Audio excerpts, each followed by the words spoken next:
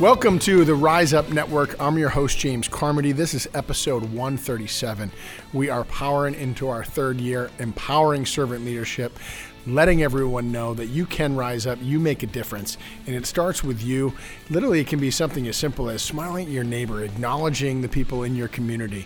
You know, who's that team member in the office that could use a little bit of encouragement, could use a little bit of grace? You know, really, servant leadership is about putting others first and serving one another. And on the Rise Up Network, that's what we're doing. We're sharing the good news. We're sharing the stories. We have a fantastic episode in store for you today. We have the Center for Employment Opportunities, San Diego. We actually have the director, Rob Smith. Welcome to the show, sir. Thank you. Nice to be here. Yeah, so before we actually unpack what you guys are doing, I mean, Center for Employment, we're getting people jobs, we're giving them a new path. Fantastic. Before we even dive into that, though, you know, what's your background? You know, are you a native? Where you're from? Where'd you go to school? And what's kind of your professional path been like? So I'm not a native of San Diego. I have lived here a couple of times. A couple of times? Okay. Yeah, a couple of times. Originally, I am from the East Coast. Okay, me too. You know, sort of got into this work by being a client of the services. I understand. Okay. So I grew up in the system. Yeah. Started going to juvenile hall, jail. And where were you? So my first actual juvenile conviction was here in San Diego County in 1983. 1983. May I ask what it was? Trafficking narcotics. Got it. Okay. Yeah. And then from there we get on to... Yeah, from there I went into the next line of work, stealing cars. Okay, great. Keep moving up the ladder. Yeah, you know, you had to enterprise. And so in my mid-20s, got into some, a lot more trouble. Yeah. Ended up going to prison. But I've been in and out of jail, juvenile institutions for it was most of my teenage and adult life. And in 2000, I started working at an organization as a volunteer. Yeah. Basically just cleaning up, emptying trash cans, cleaning the bathroom. Didn't really have much direction on what I wanted to do. What organization was that? It was an organization in New York City, another reentry organization. Okay, it was good. Strive. Yep. Yeah, it was another national nonprofit. And, I learned real quickly that there was some talent that I had that necessarily, wasn't being put to the best use. Clearly. Yeah, and helping people that were in a similar situation as mine really was something that I just fell in love with doing. And in 2000, every opportunity that I got to offer some assistance, offer some advice, and just be there as a person to listen to someone's story that was just coming home, it just resonated with me. And I got hired on full time and moved up from the janitor to what we considered a educator, case manager, manager, director, and then finally, made it to the sort of executive level of nonprofit. And now I'm the county director here in San Diego. Got it. Good for you. So you grew up in the system. You went through. You know the ins and outs, and you literally started ground up, and as a volunteer. Yeah. Wow. And gosh, so then you work your way. What was it that sparked that first interest for you? What was that tipping point that said, all right, there's something here, and I actually can make a change? Definitely sitting in a prison cell, thinking that this may be the end for you. You have two opportunities, right? You have one, embrace that and go full force. Yep. And make a career of it, which right. Didn't seem like the direction I wanted to go in. Yeah. And hearing folks that were coming back after being released and constantly hearing, I wasn't able to find a job. I wasn't able to stabilize myself, find a place to live. I don't have any family. And so just knowing that they could return to something that was very familiar and seeing sort of that comfort on their face and knowing, well, at least I know how to live, in these conditions. And for me, that just wasn't a comfortable feeling. And I knew then that this it wasn't something I wanted to continue down, and started really thinking through, what am I going to do when I get out? Do I want to be another statistic? And what are the type of services I'm going to need to get myself out, stabilize, and be able to at least make it, short goals, right? First 90 days, right? 6 months, 1 year. And instead of trying to think about, solving all of those issues all at once, it can be hugely overwhelming. And so part of what we do is we help to take that reentry process and break it down into those manageable pieces. Yeah, give us an overview for our listeners. What does that look like for you guys? So when a person comes to CEO, from whatever referral source that we get, either probation or parole, we immediately engage with them in a 1 week, what we call life skills class. Yep. And, we real briefly have them sort of unpack what are the challenges that you're going to be faced with, and start to put together a plan on how we're going to work with them to help them overcome those challenges. The following week, we put them to work. 60 to 70% of the folks that come home after a year are still unemployed. So we know that employment is... It's a staggering statistic. Yeah, you're talking 600,000 people a year get out, and then more after than half a year, of them don't have a job. Don't have jobs. So, immediately we put them to work on our transitional work crews, and it's 75 working days, but it takes them about 6 months to burn through that 75 days. They'll work 3 days on crew, then they're in the office 2 days, they're working with a job coach, they're working with a job developer, a retention specialist, a life skills coach, really trying to tackle a lot of those factors that could contribute an individual to going back inside. And then over that duration of time, what we find is that, people stabilize, that we were able to get them into sober living, make a lot of referrals for folks to take care of those basic needs. Yep. And then where you're preparing them for unsubsidized employment. So we work in San Diego County, we've worked with about 1,700 employers. Wow. Helping folks get jobs over the past, we started in San Diego in 2011. Got it. Okay. So it sounds like the program is robust. It's been put together in a thoughtful way. You're helping these guys out. In the referrals, you said are coming from probation officers and from parole? Yeah. So we get referrals from probation, parole officers.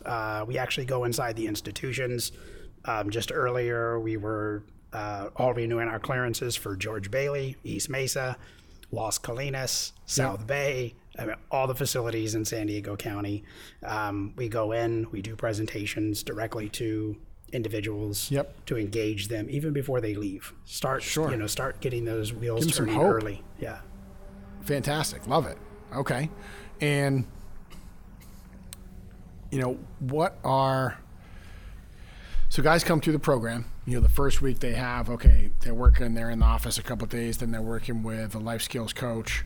And obviously, ultimately, the end goal is to get them on their own 2 feet, for them to be unsubsidized and sustaining. How long is that pathway? Yeah. So it could take we have 75 working days, as I mentioned.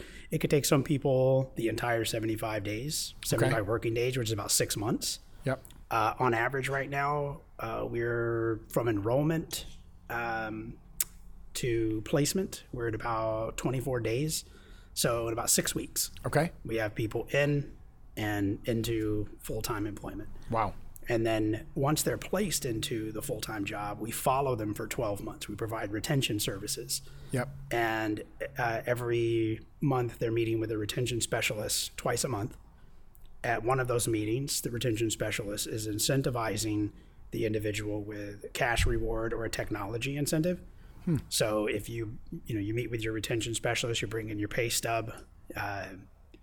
As long as you qualify and have worked over a certain amount of hours, she has an incentive for you, and it's up to $500 for an entire year. So, but we have laptops, we have Bluetooth headsets, tablet, Samsung tablets, I think they are. Yeah. So, people are incentivized to stay on a positive path. Yeah, absolutely. I love it. Everybody likes the cash, though. Well, of course. Cash is king. Of course, that's right. That's right. What do you have any statistics about, what are the percentage of guys that actually get that job and stick with it versus fall off, or they need, renewed services? Yeah. So here in San Diego last year, we'll try to talk about our main customer, which is San Diego County Probation. Yeah. So we had 370 individuals come through the program. We employed all 370 of them through CEO, through our social enterprise. Yep. We pay them daily, so they're getting a paycheck every day. As I mentioned, that's the immediate attachment to employment. Sure, love it. And then of those, we placed, I think we're right up to about 260 now of those into full-time employment, and 50% of those will retain their jobs for 1 year. Wow. I mean, those are strong statistics. You know, it's like 2 or 3.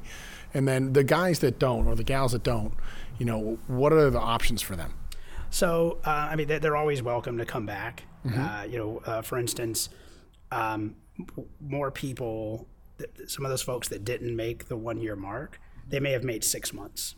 Yep. They may have made 90 days. They may have found themselves, maybe, going back to, made a poor choice, went back to jail. Those individuals, we don't close the door to them ever, so they're welcome to come back. All they need is another referral. Some folks are, they may not have made their 1 year, but they're still working with a job developer to get another job. And so once that person loses a job, we actually bring them back inside onto the crew because they didn't go through that whole 75 day period.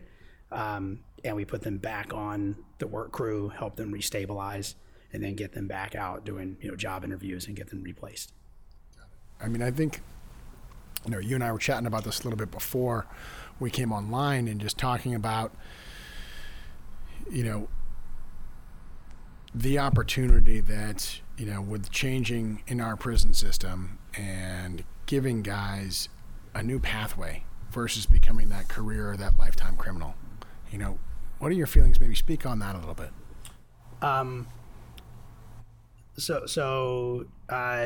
Giving people an opportunity to really be who they want to be is, and I'll kind of personalize this for me. I didn't wake up one morning and go, hey, I want to be the best convict I can be. Right. Sure. Through a series of decisions, and poor decisions on my part.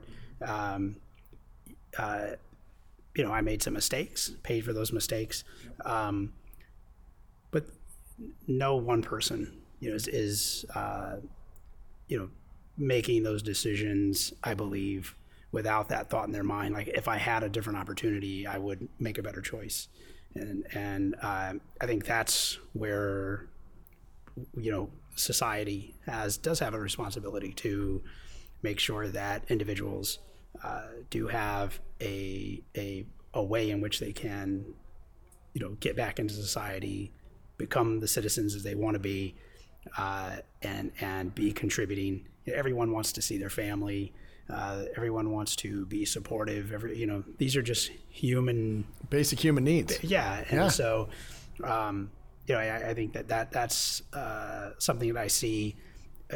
Here in San Diego, we definitely see a commitment to that through our partnerships with probation and through the institutions, the reentry facilities. A lot of work is going into rehabilitation. And we're a part of that entire continuum of care. And San Diego is, I've been doing this now since 2008 in San Diego, and I've been working in prison reentry for a while. San Diego is a very progressive city when it comes to thinking about the impact that the every citizen has when they're contributing to the economy versus spending on corrections and locking people up.